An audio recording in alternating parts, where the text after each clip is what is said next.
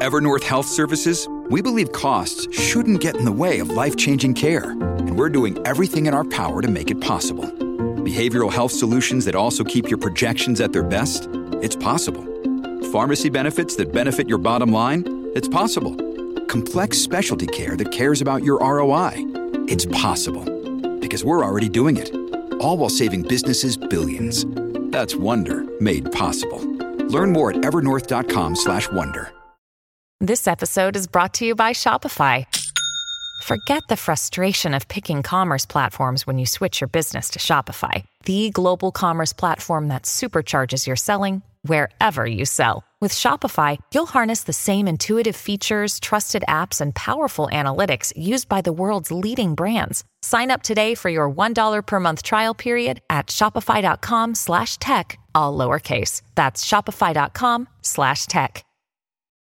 How do we truly grow and focus on being loving, high quality character and overly vulnerable humans related to where we are today and where we're headed? You had to ask the hardest question. What I'm really intrigued by is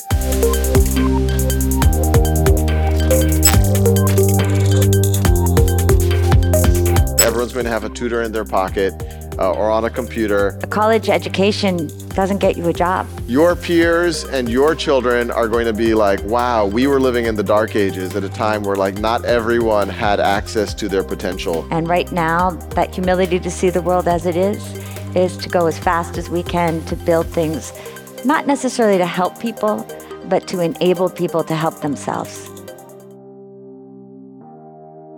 Let's begin. Let's go to mic 1 over there. Hey, Bear. Oh, hey. How you doing? I'm doing pretty good. How about you? This is my deputy son, Bear. Hi, Bear, nice Bear to Reese. meet you guys. Wow, it's okay. First of all, Bear, how old are you? I'm 11. Awesome. Wow. Yeah, I have 2 fraternal twin boys. Kristen and I have. We're 11 as well. Best They're friends pretty with Bear. awesome. Yeah, they'll be here in a little bit. Yeah. What's up, Bear? Not much. Am I allowed to ask my question? You can. You're first. The most Okay, articulate. cool. This one's directed at Jacqueline. So I've been wondering because it's kind of confusing for me because you're kind of helping fund these companies. And what if AI eventually takes over like those labor jobs and the thinking jobs? Because then what's the point of, I guess, helping those people if they aren't gonna, what do you think is gonna happen to them once AI takes over labor jobs? You had to ask the hardest question of the whole conference. Not an easy one. It's hard. Yeah, he's a smart kid. I think about that a lot, actually. That, you take a country like India alone, and every year, 20 million new young people are going into a labor force. And increasingly, where we work, a college education doesn't get you a job. We've got the largest chicken farm in Ethiopia. And most of the people that are being hired now have college educations because that's where they can make money. So my hope is that these jobs become, that word accompaniment, these jobs end up using the technology to do more things for the world rather than just push people aside. I also think that when we look at agriculture, especially where most of the poor people are farmers, we are going to see a lot of displacement, but we are starting to see new systems where young people are deciding they want to become farmers for the first time in my life, to become farmers rather than leave it, because they can produce really beautiful foods for the people who live locally. And so we might start to see new things happening in the world, but in the short term, all we can do is what we can do. And right now, that humility to see the world as it is to go as fast as we can to build things, not necessarily to help people, but to enable people to help themselves. Thank you. Thank you for your Bear. question. Very articulate. Ryan, where are you on mic 4? Where's Ryan? This is Bear's sister, my deputy daughter. Hey, Ryan. talk to us. What's your comment or question, Ryan? This is kind of more directed to Sal. Uh-huh. But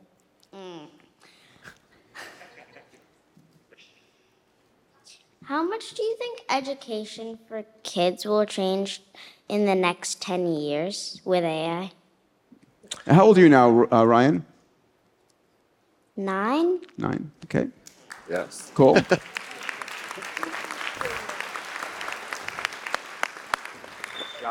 Great question. Something I think a lot about. I think a lot of what we currently know about education, some of those things will stay the same.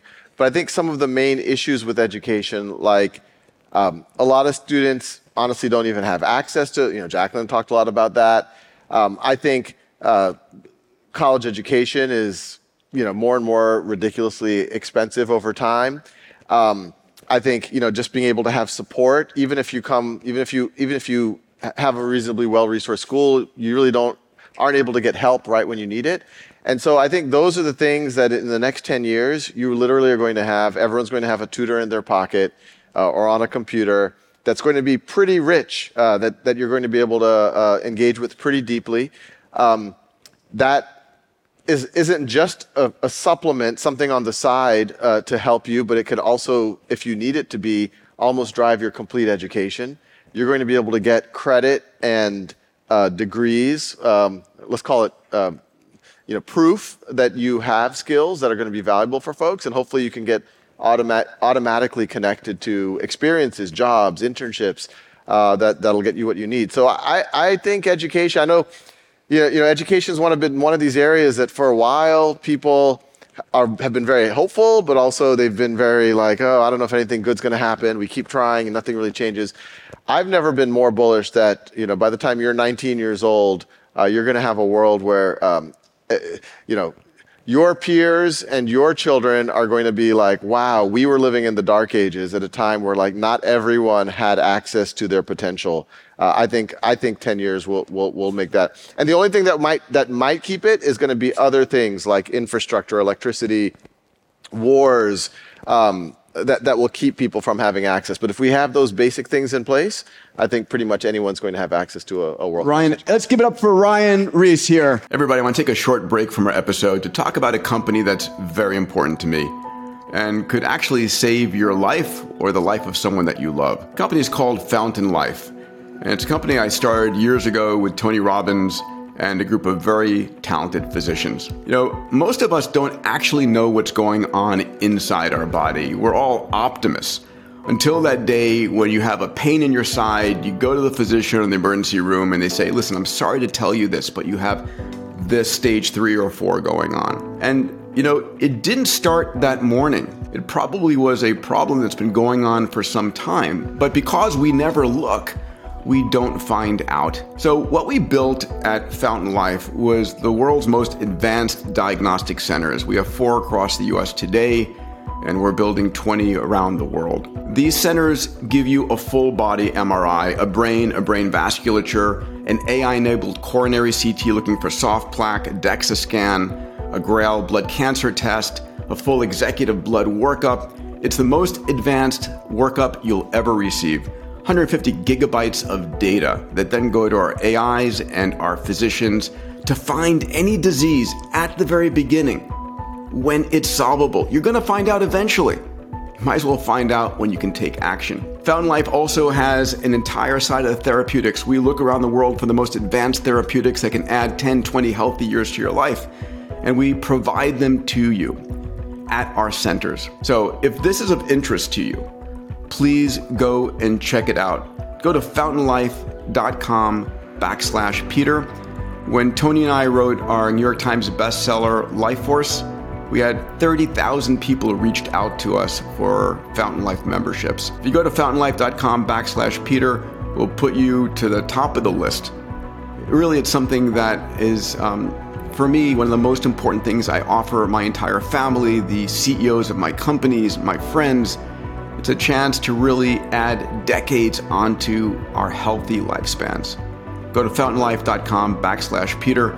It's one of the most important things I can offer to you as one of my listeners. All right, let's go back to our episode. Hi, First of all, thank you very much, Jacqueline and Sal, for two inspiring presentations.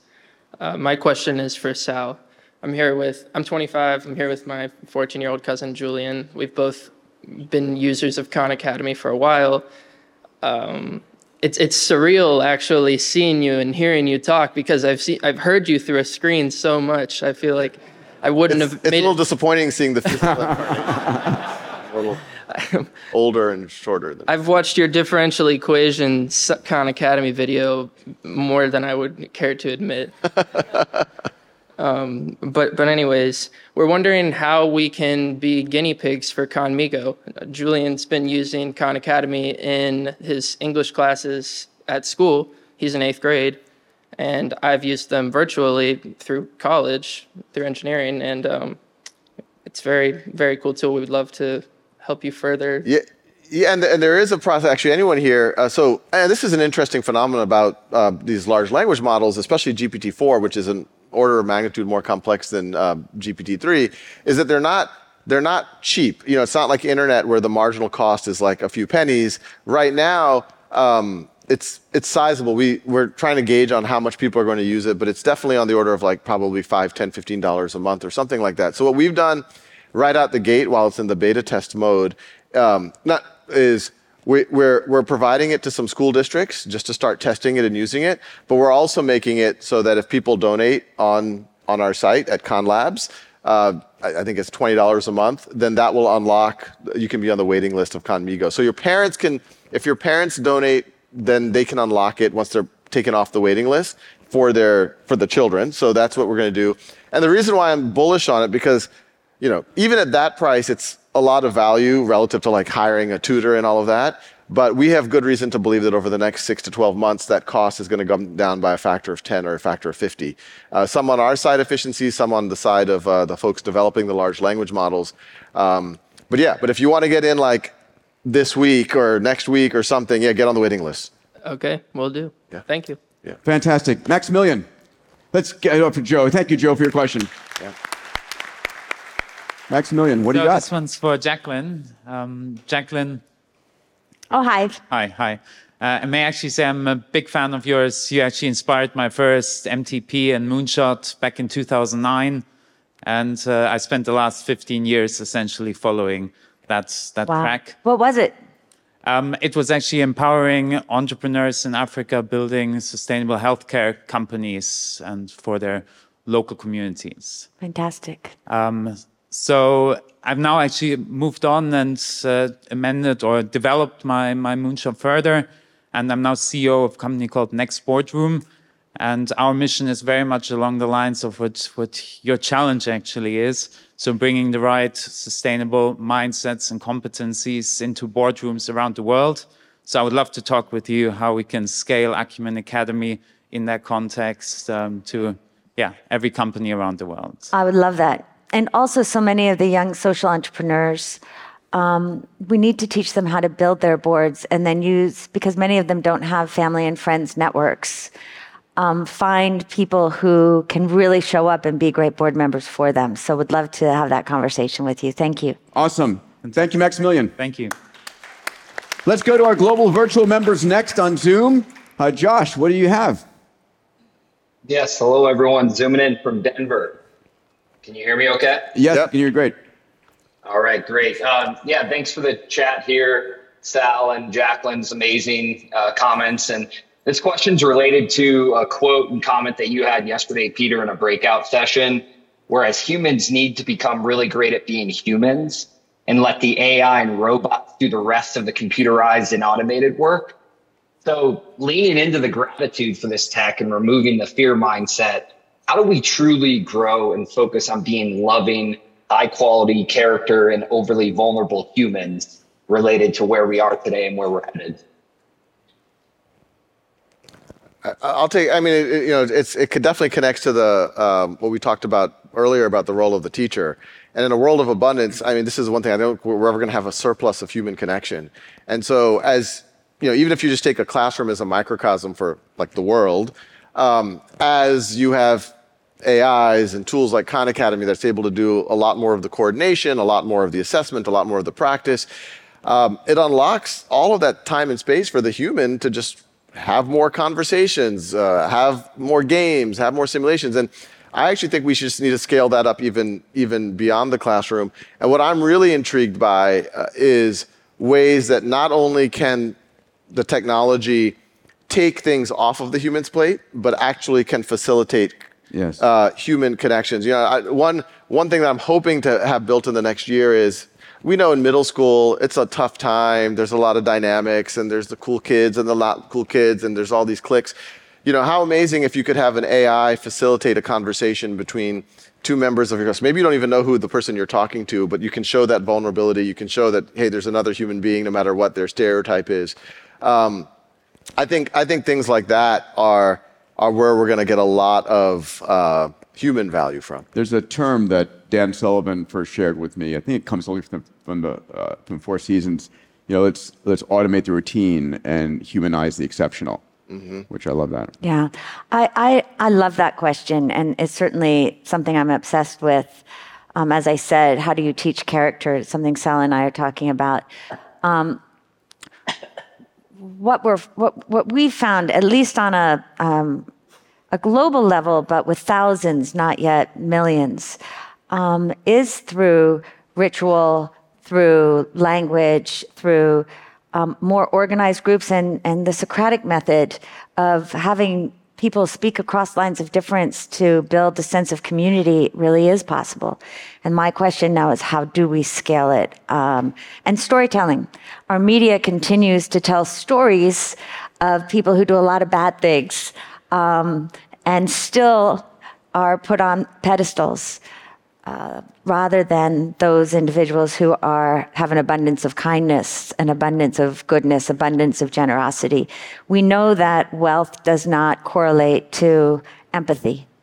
And so part of it, I think, is also finding a new kind of role model, which is sort of an old-fashioned kind of role model, but the ones that we want to be like, but we're sometimes afraid to really celebrate. And our media could do a better job, and so can we. We're going to go to Julian on Zoom one more time. Thank you for your question. And then we're going to go to John next over here. So Julian, where are you and what's your question? What's going on? Hey, I'm reporting here from one of the villas in the resort, so not too far, based in San Francisco though. But yeah, great talk from the both of you. I'm going to ride off of Bear's first question, since that's been very top of mind, because I'm building an AI learning tool named Wisdolia. So learning and AI has been super top of mind. And the question here is based on the challenge that there's, the world's moving faster than ever, and there's massive disruption that's going to come from jobs. So it's a question around, what are the future-proof skills? What are the future-proof jobs? How do we deal with that transition period from so many people just being displaced? I think learning has a lot to do with it. So it's what should we be learning, and how do we become exponential learners and individuals in this new exponential age? Thank you, Julian. Sal, do you want to take that on? Yeah, look, it's something I've been struggling with. I think a lot of us try to run optimistic about, inflection points in technology, new jobs that we can't imagine can be created. I know we've all heard that. But it is amazing. I mean, just even over the last 6 months, as soon as we had access to GPT-4 back in August, I started telling all of our team members, look, you got to figure out how this is changing your work. I mean, we've done, as a not-for-profit, we've done things like an email exchange with a donor. We just take those 10 emails, throw it to GPT-4, and it wrote the proposal for us. And then we tweaked it for 20 minutes, but then it got that done. I was like, oh, maybe this is the skill of the future, being able to, be a prompt engineer and tweak the AI. But then as we were working with OpenAI, it got more steerable. So we had to do a little bit less of the dark art of how do you get the AI to do exactly what you want. So, if I were to guess in, 2 or 3 generations, even that is going to, that's not go raise me money. Raising money might always be a AI-proof skill. I think it'll be the ability. I think the critical thinking plus the human connection. If you can form bonds with other human beings, I think you're always going to have a strong. And I'll say one last thing. My college roommate, he's this guy that none of us thought were gonna. He was not like the wheeler dealer, stereotypical VC guy. But he's always a guy that he's super vulnerable. He becomes best friends with anyone wherever he is. And he's become an incredibly successful investor, essentially based on that skill. And the more I think about it, I think his skill is probably the most fascinating, resilient. I think the caring economy really matters here, that we're becoming lonely as a society. And so whether it's an accompaniment model that we saw first in Africa and now we're seeing in the United States, where people will call people with chronic diseases to see if, not only if they've taken their meds, but are they exercising, helping them learn how to grocery shop, et cetera, et cetera.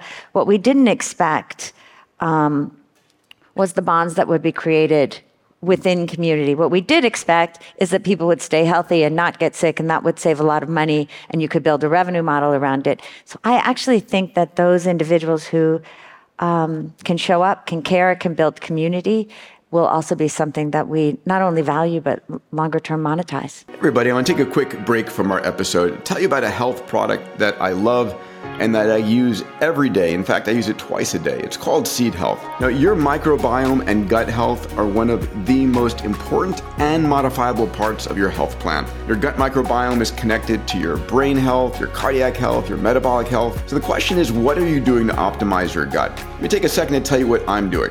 Every day, I take 2 capsules of Seed's Daily Synbiotic. It's a 2-in-1 probiotic and prebiotic formulation that supports digestive health, gut health, skin health, heart health, and more. It contains 24 clinically studied and scientifically backed probiotic strains that are delivered in a patented capsule that actually protects it from the stomach acid and ensures that all of it reaches your colon alive with 100% survivability. Now, if you want to try Seed's Daily Synbiotic for yourself, you can get a 25% off your first month's supply by using the code Moonshots at checkout. Just go to seed.com/moonshots and enter the code Moonshots at checkout.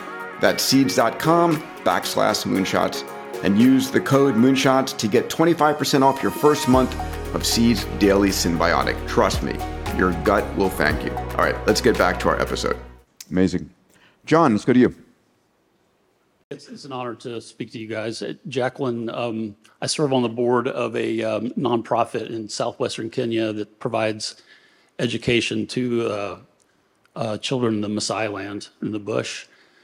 We've seen great progress by providing additional healthcare and nutrition for our children, accelerated learning. And I was curious, do any of your entrepreneurs invest in nutrition and healthcare to facilitate education? And in the spirit of the conference, how might we use AI to benefit us in those places? That's a great question. We don't invest directly in nutrition, but we do invest in education. And a lot of the best education models either will partner with philanthropy or the state because of the power of as you know, a single healthy meal every day. In countries like India with a 45% child malnutrition rate, or across Africa where you've got stunting pretty much across the continent, that really matters. I don't have off the top of my mind for you a particular company that is focused specifically on the school feeding, but I'll give that some thought. Perhaps there's an opportunity there. Yeah. I mean, we lose 40% of our agricultural production before it gets to the plate. In the developing world, it's all food rots on the side of the road. It's never sold at market. You could actually see AI doing a much better job locating and finding ways to move that food more effectively to the people who really need it. It would be one thing that would come to mind. And then, of course, in the wealthy world, we lose 40% of the food after it gets to our plate, and we just waste it. And so I would think there's a huge opportunity there. We've got something like 15 questions and 12 minutes left, so I'm going to speed round it a little bit. As a young Kenyan guy said to me, so please, be short. So this is from Slido. This is for Sal, from one of your former students. What do you need or are looking for in a partner to help reach sultanas in the world? I'll say two things really fast. One, we have 50 plus localization efforts, including in Pashto, Dari Farsi, and all of these, and there's other parts like Afghanistan if we're talking about the Middle East, et cetera. So folks can actually volunteer and localize. We have different degrees of efforts in every geography. So that's one, I think, thing that anyone can do if they have language skills. The second one is, I hate to say it, but resources do matter here. I was telling Peter earlier that, for domestic English, like our budget's a budget of about a large high school. It's about 60 million a year.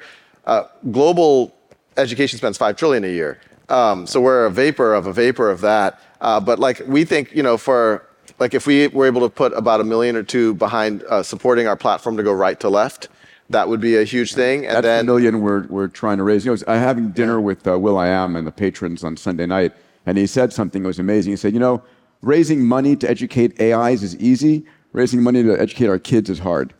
Yeah, he's crazy. He's right. Yeah. Raising money is hard. Period. Let's go to Harsha on mic 3, please. Hi, thanks a lot for organizing this. We have 2 questions actually, but let me just give you a context. Let's pick one because we have a lot of people waiting. Sure. So basically, the question we have is, I actually went to India and we tried to use Khan Academy's thing, and I also tried to use robots, right? And one thing which we found out was kids actually were building robots. They got to learn a lot more, and it was very hard for them to learn directly from Khan Academy. So what we did was we actually created something called Holo World, where holographically now they were able to combine Minecraft type of things, Roblox Minecraft, with Lego type of things, and that has actually done very well. So in India, there is something called co-profit, right? So you can have CSR where people can actually take money from profits and put it into non-profit. So why, in your case, these two have not happened? And the second question is there an API with Khan Academy which I can use for this holographic universe I'm building, which can be integrated so that I can present this Alexander, all these things are there in the holographic world, but we need an API. Yeah, unfortunately, we don't have the API today. It might be coming back in the next year or two. In terms of, I agree with you. If you can embody it and all of that, I think that's, we talked about the sultanas. There are certain students who can just power through in the current form factor. But the more that we can make it engaging, we can make it embodied, whatever, I think it is going to help a ton. Thank you. Let's go to Carl on mic 2. Carl. Thank you both for the impact you're making, first of all. But Sal, my questions for you is, I'm curious what your predictions are related to avatars and kind of how that either replaces teachers or kind of acts as that tutor to teachers. And interestingly, yesterday we heard a stat on how children actually are more likely to tell the truth to an avatar psychologist versus a physical person there. So I'm curious how you think that plays in education. Yeah, I'll say a couple of real quick things is, what we've always said is we want to raise the floor for so many kids because they don't have access to school. So and we think now with the AI, the floor can be raised pretty significantly. So it's even better than your average well-resourced experience at some point. But we also want to raise the ceiling. If you have an amazing teacher, we're going to be able to make that teacher even more empowered.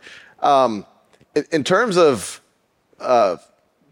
avatars themselves, it's funny that when I watched the Harry Potter series, I always thought the craziest, most unrealistic part of Harry Potter were those picture frames that could represent dead people and that could talk. And now I realize that's actually the most realistic part of Harry Potter.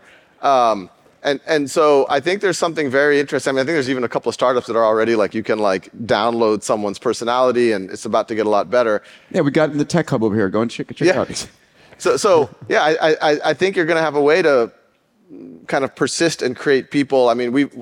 We have a fun little project of can we create a embodied Sal scaled tutor? Maybe in 6 months you'll have something like that. I don't know, but it is a little bit wild what's about to happen. Hey everybody, this is Peter. A quick break from the episode. I'm a firm believer that science and technology and how entrepreneurs can change the world is the only real news out there worth consuming. I don't watch the crisis news network I call CNN or Fox and hear every devastating piece of news on the planet. I spend my time training my neural net, the way I see the world, by looking at the incredible breakthroughs in science and technology, how entrepreneurs are solving the world's grand challenges, what the breakthroughs are in longevity, how exponential technologies are transforming our world. So twice a week, I put out a blog. One blog is looking at the future of longevity, age reversal, biotech, increasing your health span. The other blog looks at exponential technologies, AI, 3D printing, synthetic biology, AR, VR, blockchain. These technologies are transforming what you as an entrepreneur can do. If this is the kind of news you want to learn about and shape your neural nets with, go to demandis.com/blog and learn more. Now back to the episode. We're going to be going to Zoom in a moment, but Zaya, what's your question? Yeah, so I'm drawn towards Sultana, right? And these other sultanas that didn't believe that they could actually transcend this paradigm. So I'm thinking of systems thinking and Meadows, and one of the biggest levers is helping people realize that they're in a paradigm, right? And are you doing anything utilizing exponential technologies to help people realize that they're fit within this box and inspiring that desire to learn? And the same thing to you, Jacqueline, with this coffee company that you're working with, those sorts of things. How do you inspire these people to take charge and take that first step to utilize these amazing tools? I think the first step is just giving them a place where they can realize that they are interested in discovering these academic abilities. And when they can see, oh, compared to my brothers in the local school, I'm actually learning more. And wow, there's all this interesting stuff.